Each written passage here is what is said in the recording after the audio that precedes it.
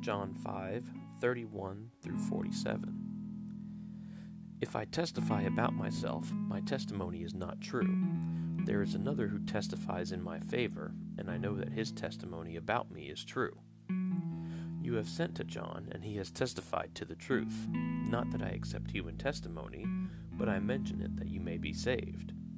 John was a lamp that burned and gave light, and you chose for a time to enjoy his light.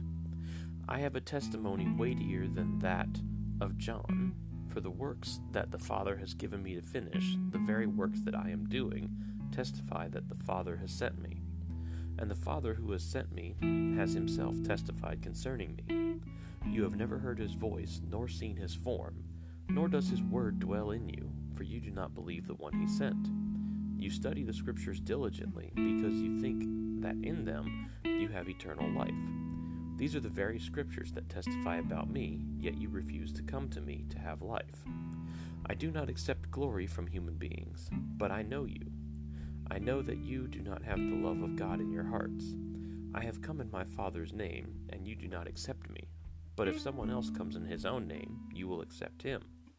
How can you believe, since you accept glory from one another, but do not seek the glory that comes from the only God? But do not think I will accuse you before the Father. Your accuser is Moses, on whom your hopes are set.